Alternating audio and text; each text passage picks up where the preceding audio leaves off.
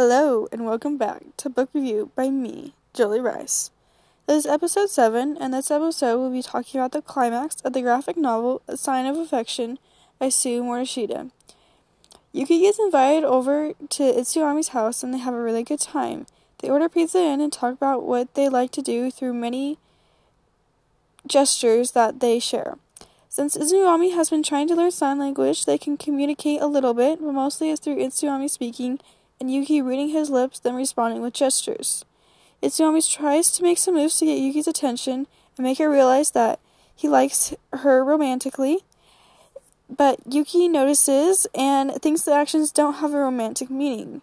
Though she finally admits to herself a little bit that she does like Itsuami, this is a big changing point in the plot, because even though with Rin-chan pestering Yuki before, trying to get her to admit that she likes Itsuami, she does not relent, and she now realizes that Itsuami almost sees her world. And it's kind of a big deal for Yuki because not a lot of people understand what she goes through. And he's not perfect, and you can never fully see through somebody else's eyes without being that person, but he tries to understand her, and he's really good at it, and they just have like a fun time, and Itsuami even gets Yuki to laugh, which she doesn't do around very many people, because since she's deaf, her voice, she can't hear it, and so it like sounds different, like, but she doesn't know what it sounds like, so she can't control her voice.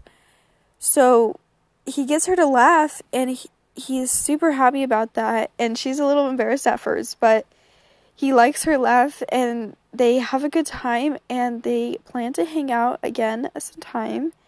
But since this is only volumes 1 and 2 that I read, I'm sure more things happen, but this is only the beginning. We'll see you in the next episode. Bye!